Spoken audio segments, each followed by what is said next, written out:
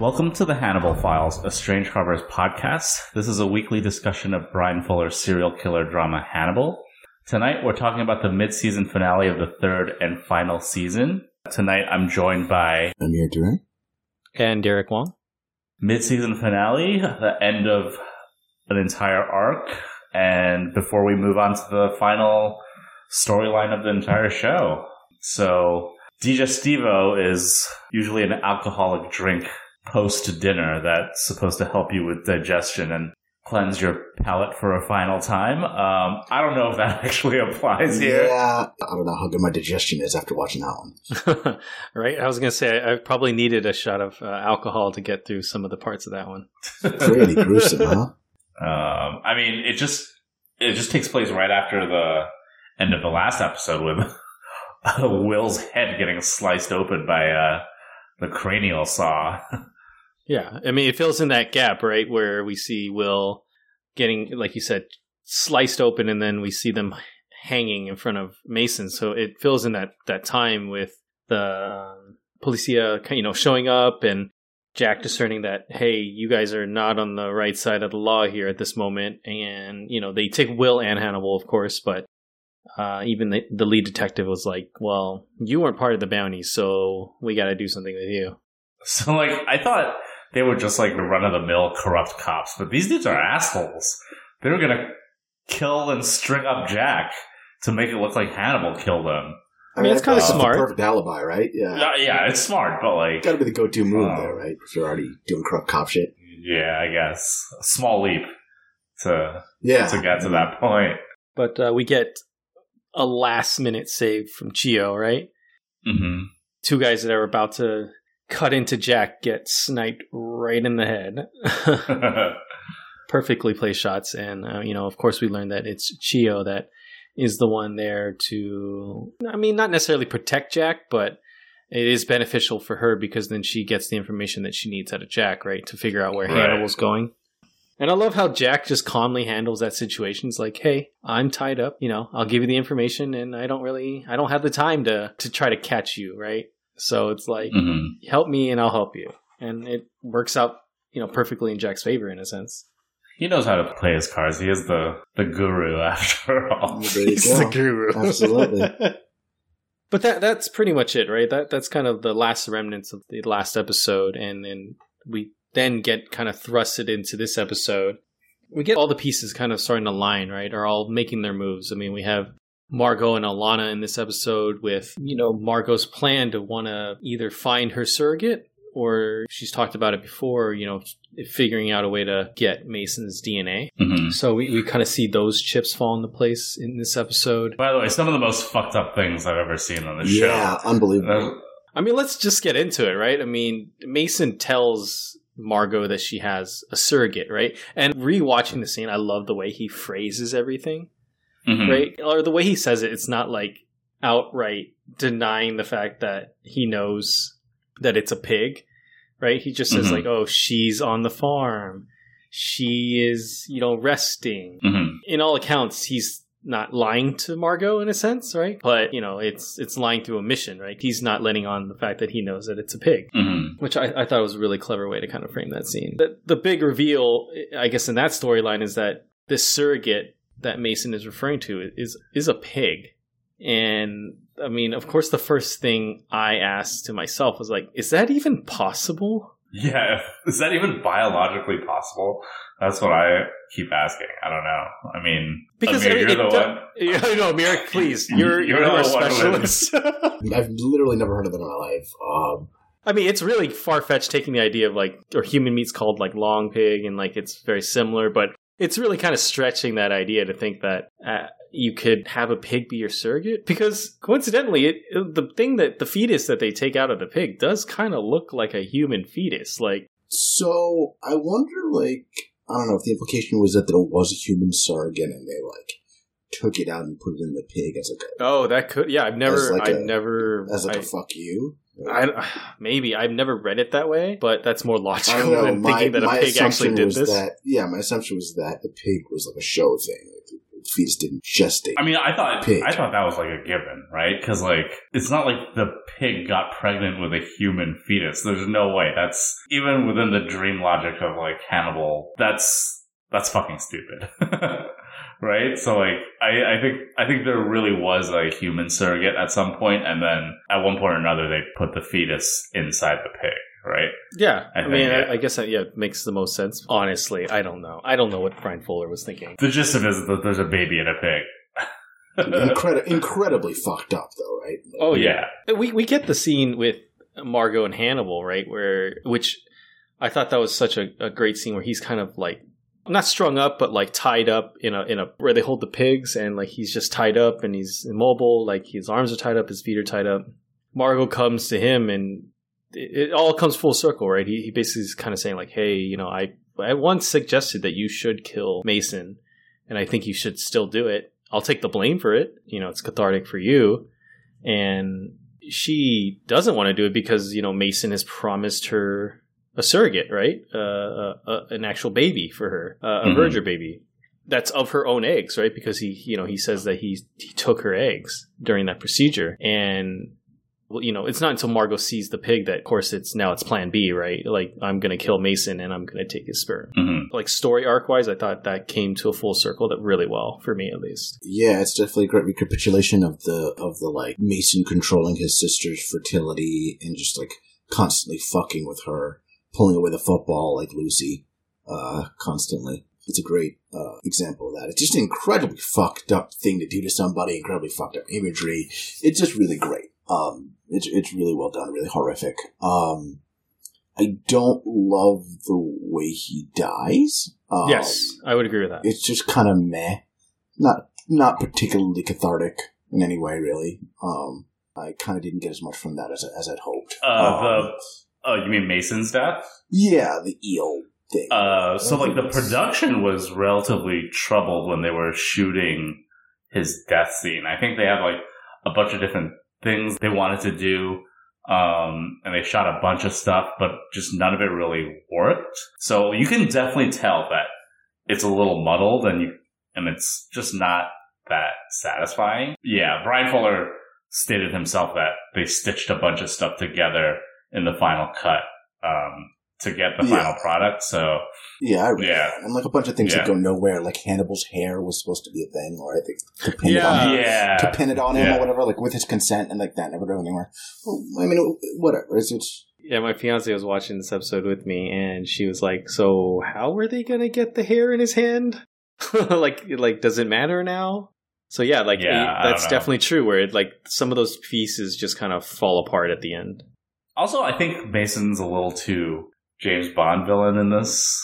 I mean, like, you know that his hubris is going to be his downfall, right? Because, like, he wants to, like, prolong the suffering. He wants to do a stupid little face transplant. Yeah, face-off thing. Yeah, instead of just, like, getting his revenge, right? And he's got to, like, draw it out and do, like, his little supervillain speeches and, but to be fair, this is, like, a supervillain universe, right? Like, It's true.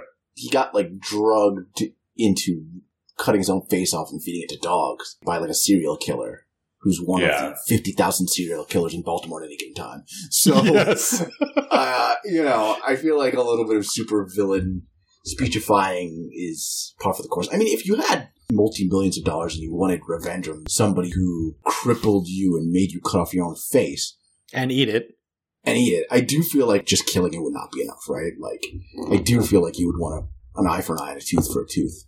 So to speak, especially if you're already a sadist the way Mason Verger is, right? I just feel like if I had that much time to like plan all this, I would not leave so many like wild cards in the air, you know? Yeah, like Alana, Margot. Yeah, like, those are wild cards. Like Alana and Margot and...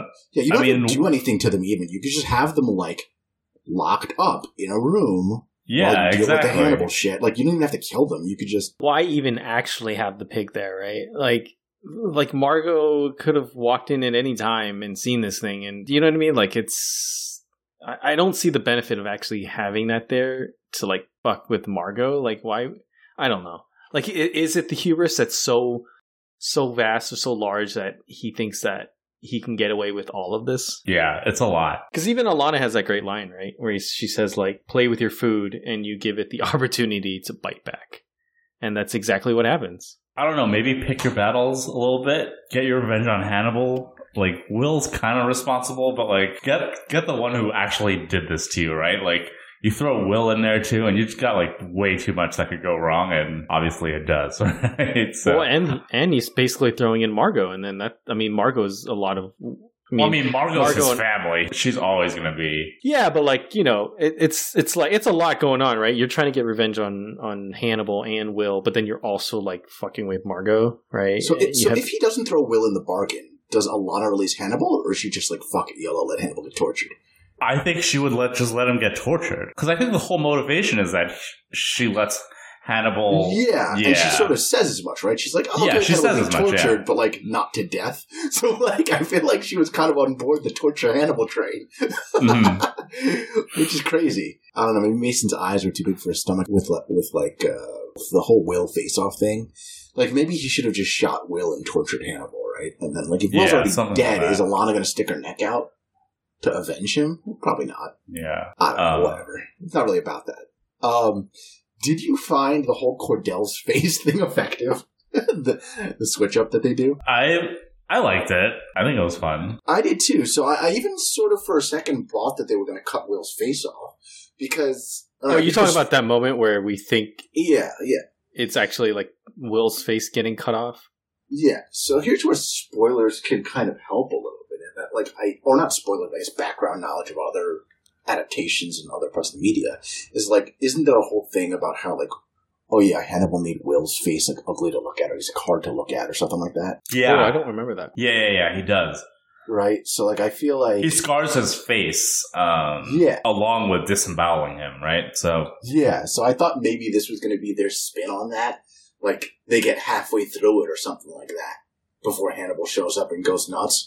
Hannibal was, like, almost halfway through with cutting off, like, the right side of his skull, or right side of his head, and then Cordell starts with this left side of his face. So and you know, he fell off a train. So his face is pretty messed up at the moment. So it is true. Yeah. Just before we even get to this part, like I love the scene where Hannibal is like, I called it the dinner scene, right? Where Mason, Hannibal, and Will are sitting around a table, and Cordell's there, like explaining all the things that are going to happen to Hannibal, and just the biggest smile on Hannibal's face. Like this almost respect, but also enjoyment. Like, hell, that's something I would do, or that's like new ideas for me. Like, I really enjoyed that dynamic. Yeah, I think it's very unrealistic that no one is panicking here. Real recognize real, baby. Wait, what do you mean? No one's panicking? Yeah, like, I mean, if I was at least Will, I would be like, I can understand this Hannibal if you're a psychopath. Like, being into this shit, but, like, I don't know, maybe Will's empathy superpowers are Will's pretty cold, man. Yeah. Will's pretty fucked up at this point, right? He's kind of he is pretty fucked up. He's almost there. He's a baby Hannibal. Yeah. Dude, he takes a bite out of Cordell's face. Yeah. I don't think that's a season 1 Will thing. And did you see Hannibal's face when he did that? He was like, ooh, good for you, Will. Right? I'm proud of you. I'm proud of you, son. Like, dude, very, very Conan the Barbarian right there. Yeah. I mean, it's this dinner scene where, like, I think it's Mason suggests that, you know, Cordell's going to do this face-off, and I didn't realize it the first time I watched. I was like, did they just cast the perfect recast of Face Off? Would you love to see, like, Hugh Dancy and Mads Mikkelsen be the two leads of a Face Off reboot? At least Mads Mikkelsen. Like, I think he would actually be really great in that role. But that's a side project. That's actually what Hannibal season 4 is.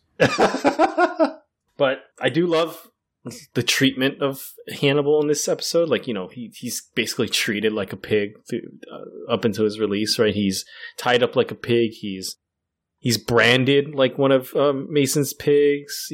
There's a point where Mason like guts him with the knife to check his fat. Like, I do love the small detail of that. The way he's treating Hannibal. It's very, very ironic since Hannibal's always treating the Rude as pigs and like his victims as things that are beneath him, right? So nice little reversal there. But yeah, some great stuff in this episode. I do like it a lot. So throughout this whole episode, I was expecting Alana to die. Oh, really? Really interesting. Yeah, because just the holdover from the season finale of season 2. Oh, That's yes. true. Hannibal promised. And he very pointedly says, I always keep my promises. Yeah, Yes. exactly. Yes. So I was like, well, Alana's letting him go to Super save dead, Will. yeah. It's like, oh, wait, she's probably going to die. But I guess... Yeah. I was worried for her in the moment that she released him. But then Like, afterwards... In that very second, I was like, oh, fuck, he's probably just going to kill her because, like, YOLO. I think I would have been more scared if Margot wasn't in that scene with them. Right, if it's just the two of them. If yeah, it was perhaps. just Alana and Hannibal, I would have been very worried. I would have been like, oh, don't let him go because he's going to snap your neck and then go save Will or something like that, right? Right, yeah. There's no part of his, like, plan which requires Alana to be alive, right? Yeah. But I think because I knew like Margot and her were having this kind of arc in their story together, the fact that Margot was there, I wasn't as worried for some reason. Like, because their story, not necessarily Margot's story, but I feel like they've kind of latched on to each other. Their story wasn't done yet. That's a good point. So this is the point where Hannibal gets let go, right? Alana lets him go. He goes on a killing spree because the next time we see him, he's basically bloodied with a hammer. And then a little bit of an old boy that we don't get to see. a little bit of old boy. Yeah. And then we get the scene that you're kind of alluding to, Amir, where Cordell is about to remove Will's face, right? But yeah, I feel for Will, man, these last 2 episodes, right? Like I already mentioned, like Hannibal already partially sawing off his head, and then Cordell's like carving into his face. It's just like, it's hard to watch what's happening to Will. But he takes it like a champ. He recovered from that cranial saw pretty quickly. Right? Yeah. But, yeah. What were you going to say, Amir? So, what do you think Will's turning point is with Hannibal, right? Because you're saying he has been through a lot, right? And at the end, he is just sort of like, ugh, I'm like fed up with you, dude. You're way too much drama. And he kind of breaks up with him, right? So, I think the turning point is him putting a cranial saw Is to the his cranial head. okay, because... And I'm only half kidding, I think. Right, no, I know what you're saying. I totally know what you're saying.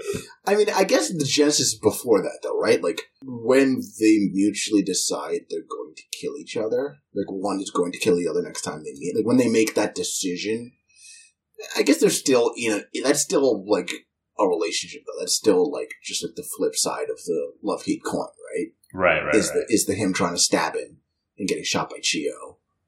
Right. The cranial saw, is that all still part of it? I don't know. I mean, I get what you're asking. Like, you're saying when does Will go from, like, hating or loving Hannibal to just not caring at all, right? Or, like accepting that he can't ever have a definitive win and that this relationship is unhealthy and toxic and he has to. Right. He doesn't have the emotional bandwidth to deal with Hannibal right now. Right. I don't know. It's hard to tell. Yeah, I don't know. Like this show always is, it's always hard to like pin down an exact moment when these relationships kind of take their turn, which is why it's always so interesting to watch. But then there's also, isn't there almost a turn in Hannibal too? There's a point where he decides that he doesn't want to kill Will anymore. He takes him home. The big thing that happens at the end is he gives himself up.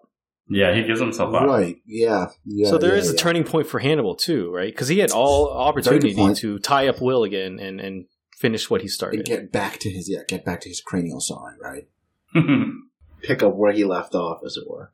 Yeah, that's a very good point. Like, so at what point did Hannibal decide, actually, I'm still not done with Will. I'd rather keep him around.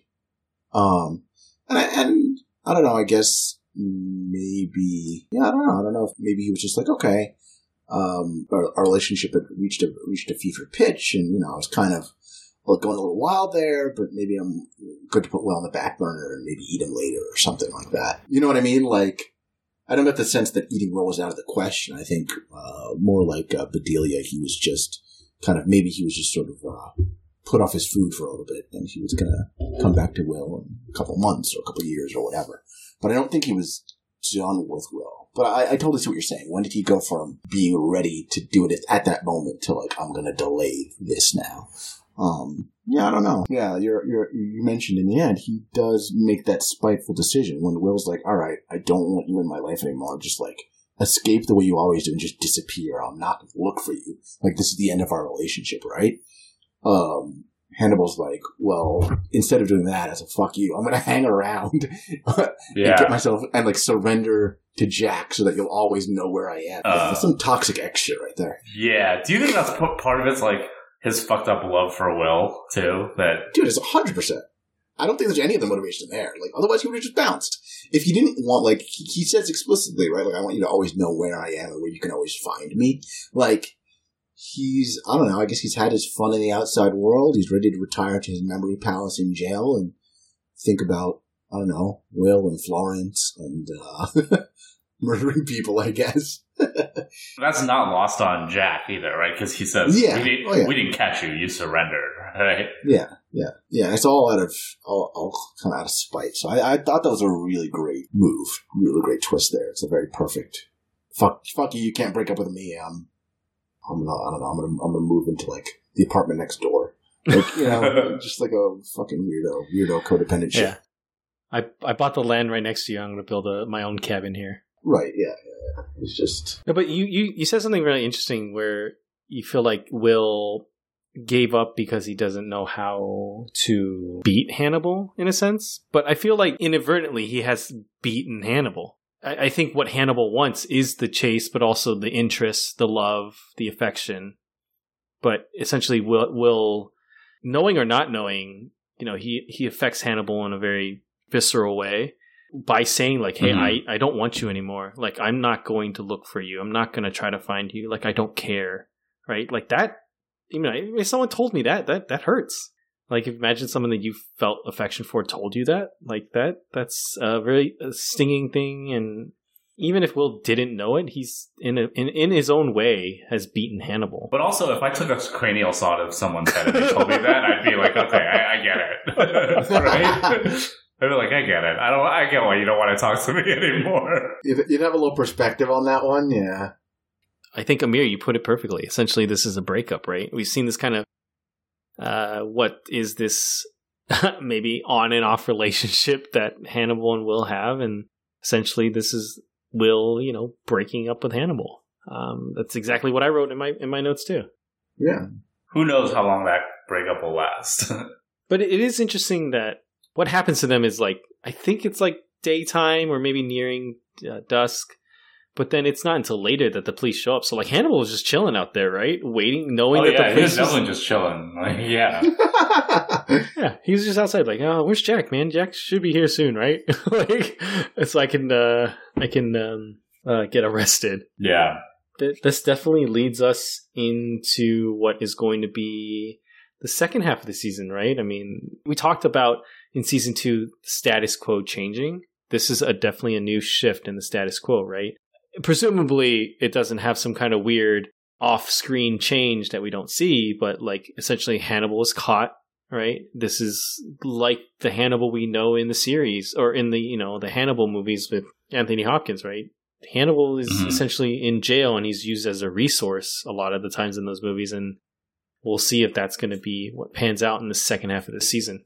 Yeah, it's going to be interesting to be, like you said, in the status quo that we kind of know. And I'm interested to see how Mads plays the caged Hannibal, because we've only seen him mask on, right?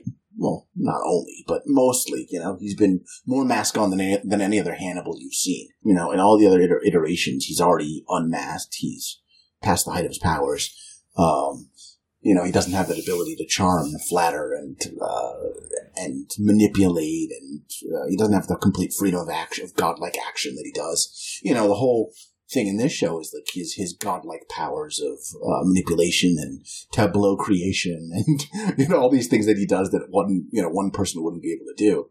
I'm interested to see how he plays being caged and revealed for the world to see. Does he become more of reptilian or outright hostile the way that Anthony Hopkins played him? Yeah. Yeah, definitely something curious to see. It'll be a new dynamic, and it'll be real real interesting. Going back to this episode, a fun fact is that Cordell was supposed to be played by Kumail Nanjiani. Oh, really? Did you know that? Yeah. Because Brian Fuller wanted the irony of someone with dark skin to be grafted onto Mason's face as like a fuck you to his like racism and stuff. But he wasn't available, so why? Because Silicon Valley. Have we established that Mason is racist? I know that's like a weird point to get stuck on, but like, I don't know. He like drinks children's tears and like ripped out his sister's uterus. Like, does racism like rank on his list of like heinous acts? Like, I don't know. I just feel like I feel like there's more color to him in the books, but I feel like he's definitely racist. And I mean, he drinks children's tears. Racism isn't it's like a stone's throw away. Right. Yeah, I mean, this is like murder, arson, and jaywalking, right? But I'm curious. Yeah. Like, I don't think it was it established on the show? Like, would we get that? I don't think it's like would we get that irony? Really? Yeah. I don't know. I mean, you can just assume, okay, he's probably just like a generic, he's just a piece of shit on all axes. So, he's probably just awful to everybody. Dude, he's an amazing, like, misogynist. Like, 11 out of 10. Holy shit, he's so disgusting. Like, he's just, like, skin crawling gross. The shit he's always saying to Alana or about her. It's unreal. Yeah. He's just, like, horrific. Honestly, it's all stepping stones, right? Like, misogynist, racist, and then, like, drink children's tears. Like, it's a process. It's a process. You don't just get from innocent to drinking children's tears. Right. I feel like if they had cast Kumail Nanjiani, they would have had more instances of his racism to make that to lead up to it. Yeah. Pay off. Yeah. So I would agree with that. That probably would have been in the writing somehow a little bit more. We're treating this almost like a season finale in a sense, right? Because people don't know or people haven't watched the second half of this season. I mean, it really is a dynamic shift, and it becomes a whole new season. It kind of basically restarts. It's another 6 episodes, right, for a 6-episode arc. Yeah, there's no like real easy transition. It's quite abrupt, but it's fine. It's fine. It makes sense because it's. This episode's pretty tidy, right? Hannibal's been put away. Everyone's got their arcs closed up. Mason Verger's dead. Yeah, I mean, we should just say it because the next arc is an adaptation of Red Dragon. So we get to see Brian Fuller's take on Francis Dollarhide, Red Dragon goodness. So Red Dragon goodness. And so I wanted to treat this almost like a season finale, and what we do normally in those kind of episodes that we kind of talk about this arc, right? If the audience has been listening the last couple of episodes, they probably kind of get our impressions of this season. But I think it'd be helpful to kind of reiterate, like, what did you guys think of this season? This half season, I guess. Sucked ass. No. It was good. I mean, it was good. It's not as good as the heights of season 2, right? No, The end of season 2 is just unbelievable. But to its credit, it was not the Price and Zeller show. There was no killer of the week. There was a lot of really good, just focused. Like, we're just gonna have an episode about like Hannibal and Bedelia chilling in Europe, and like that shit whipped ass. So, I can't be mad at that. Yeah, I think it has some pretty great episodes. I think we talked about the first 2 episodes being really great. I really thought this episode was a really great episode. It's just some of those like mid episodes that were a little bit lackluster. I found more of the faults, and honestly, they weren't really my favorites. Episode 3. Yes. Episode 3 was like the standout in that sense, but even like, I know Jeff, you've kind of lightened up to some of the other ones, but even me, like 4 and 5 were not to say that they were bad, but there are definitely a lot of things I can kind of pinpoint in those episodes that I didn't really like. I think overall, like I like how this segment of episodes, or the sequence of episodes, started and then ended, but it's the middle that I have issues with. Yeah, I think my opinion of season 3, the first half of season 3, it has increased in the rankings for me just from watching it again, because I think beforehand it's just like the main strike against it was that it wasn't season 2. Yeah. Because season 2 is so incredible. But, like, watching this, it's still really good. Like, it's not, like, bad by any means, right? It's just not at the height of the show, but that's fine. Yeah, it's perfectly good television. It does a good job evolving and changing the show and extending it, down a different path. It's even more different from 2 than 2 is from 1, right? Like it just keeps right. The show just kind of keeps pushing into its own weirdness, which I like. We got more Bedelia. Bedelia's good. Great. Yeah, we got a ton of Bedelia's great. Yeah, Chio was a bit of an Boo, Chio. And Inspector Pazzi didn't do much for me either, really. But his death was so great that I was like, yeah, he has a great death. But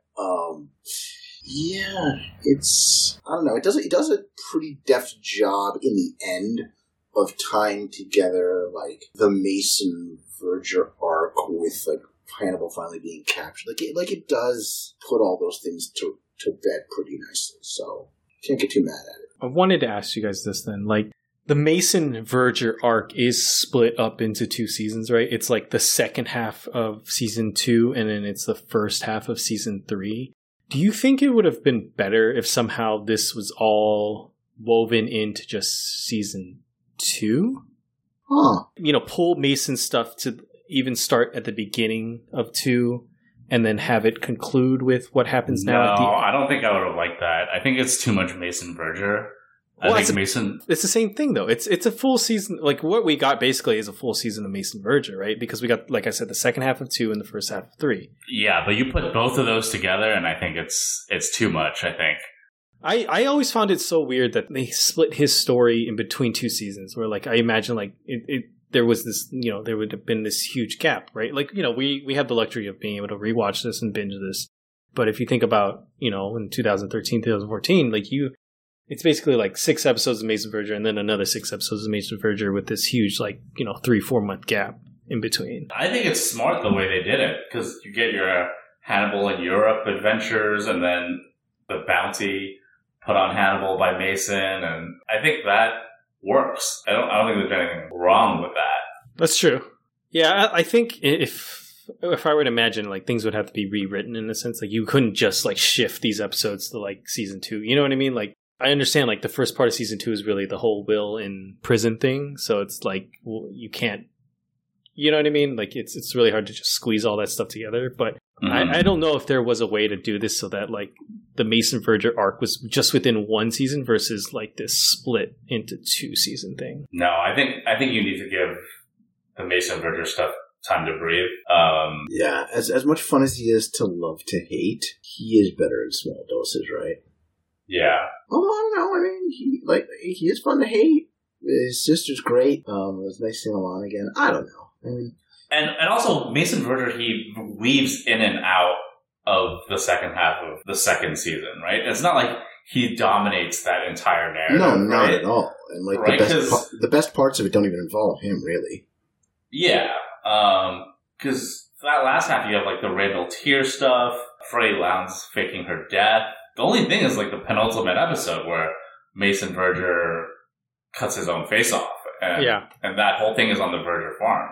But then right after that, you got Mizumono, which is the showdown in Hannibal's house, right? So he's not even part of that. So I think it works. I think this is the best way to do it. And not to mention, the season 2 finale ends with Hannibal and Bedelia on the run, and that sinks perfectly into season 3 with them in Europe, right? So it works. I think it works. No, it's just a question I wanted to pose. Was there anything else you guys wanted to bring up? Great mid-season finale. What else to say? Yeah, definitely. I would say it's probably one of my favorite episodes, I think, of the whole series is this one. I really, really enjoyed it. I think it's a great tying up of loose ends, of the whole Mason Verger thing. Yeah. And of course, the Will and Hannibal thing, right? It kind of comes to a conclusion. Like, it almost feels like this could have been a series finale. Yeah. Oh, I'm sure they did it that way, just in case the show got canceled. I don't think it's as much of a fuck you to NBC as the season 2 finale, where they pretty much just killed everyone, quote unquote, right? It's like, cancel us now, I dare you, right? Yeah, strangely, this has more closure than the season 2 finale, and then, not getting ahead of ourselves, the season 3 finale, right? Mm-hmm. Like, this is the most closure I think we've had maybe on this show. Like, it could have ended, like, at this point, and I don't know if people would have been happy, but at least it would have had, like, almost this kind of definitive ending. Yeah. Yeah. But it is interesting that now the show still goes on for 6 more episodes. Yeah, with Red Dragon. So, speaking of that, Jeff, do you want to tell people what we're going to be next week? So, we're not going to be diving straight into the final arc. We do want to draw a little comparison with the, in my opinion, very, very underrated, almost forgotten Michael Mann film, Manhunter, which is the first cinematic adaptation of our good Dr. Hannibal Lecter, before he even Silence the Lambs. So, we're going to spend an episode and talk about that. And that is the Red Dragon story, right? It is Red Dragon, yes. We're not watching the Ed Norton Red Dragon movie. We're watching, I believe it came out in the 80s, right? Manhunter, Michael Mann, and this is the original telling of the Red Dragon story in movies. We could have covered both Manhunter and Red Dragon, but I think Manhunter is just a lot better as a film. Not that Red Dragon isn't good, but like the director is quite problematic and we don't want to give that piece of shit any free press. But yeah, we'll be talking about Manhunter, and we're going to be talking a lot about the comparison between the 2 Hannibal Lecters. Well, 3 now, because in Manhunter he's played by Brian Cox, right? Yeah, I think it'll be a great primer for us to get into the last arc of Hannibal. But I think that will conclude this week's episode. Jeff, where can people find your work? You can find me on my blog at strangeharbors.com, and you can also find me on Instagram and Twitter at Strange Harbors. What about you guys? You can find me on Letterboxd. And what about you, Derek? You can find me at The Wrong Dayik, Dayik spelled D-A-Y-I-K, and that is for Instagram and Twitter. But you also can find me on my other podcast called Geeks in a Pod, where each week we kind of dive into a very specific pop culture topic, as it pertains to movies, television, gaming, or all things media. So you can find that on all of your podcast platforms. But if you like this podcast, the easiest way to support our podcast is to subscribe wherever you get your podcasts, whether it be Apple Podcasts, Spotify, Stitcher, or any of the other popular podcast apps. If you're listening to us specifically on Apple Podcasts, please do us a favor and give us a great star rating. It really helps to get our podcast out to many more people. Yeah, and if you guys have any questions, comments, suggestions, please feel free to shoot us an email at jeff@strangeharbors.com. We like to get fan mail, and we like to read it out on the pod sometimes, so feel free to shoot us a line. So we'll be back next week with Manhunter. So see you guys next week. See you next week, everybody. See you guys then.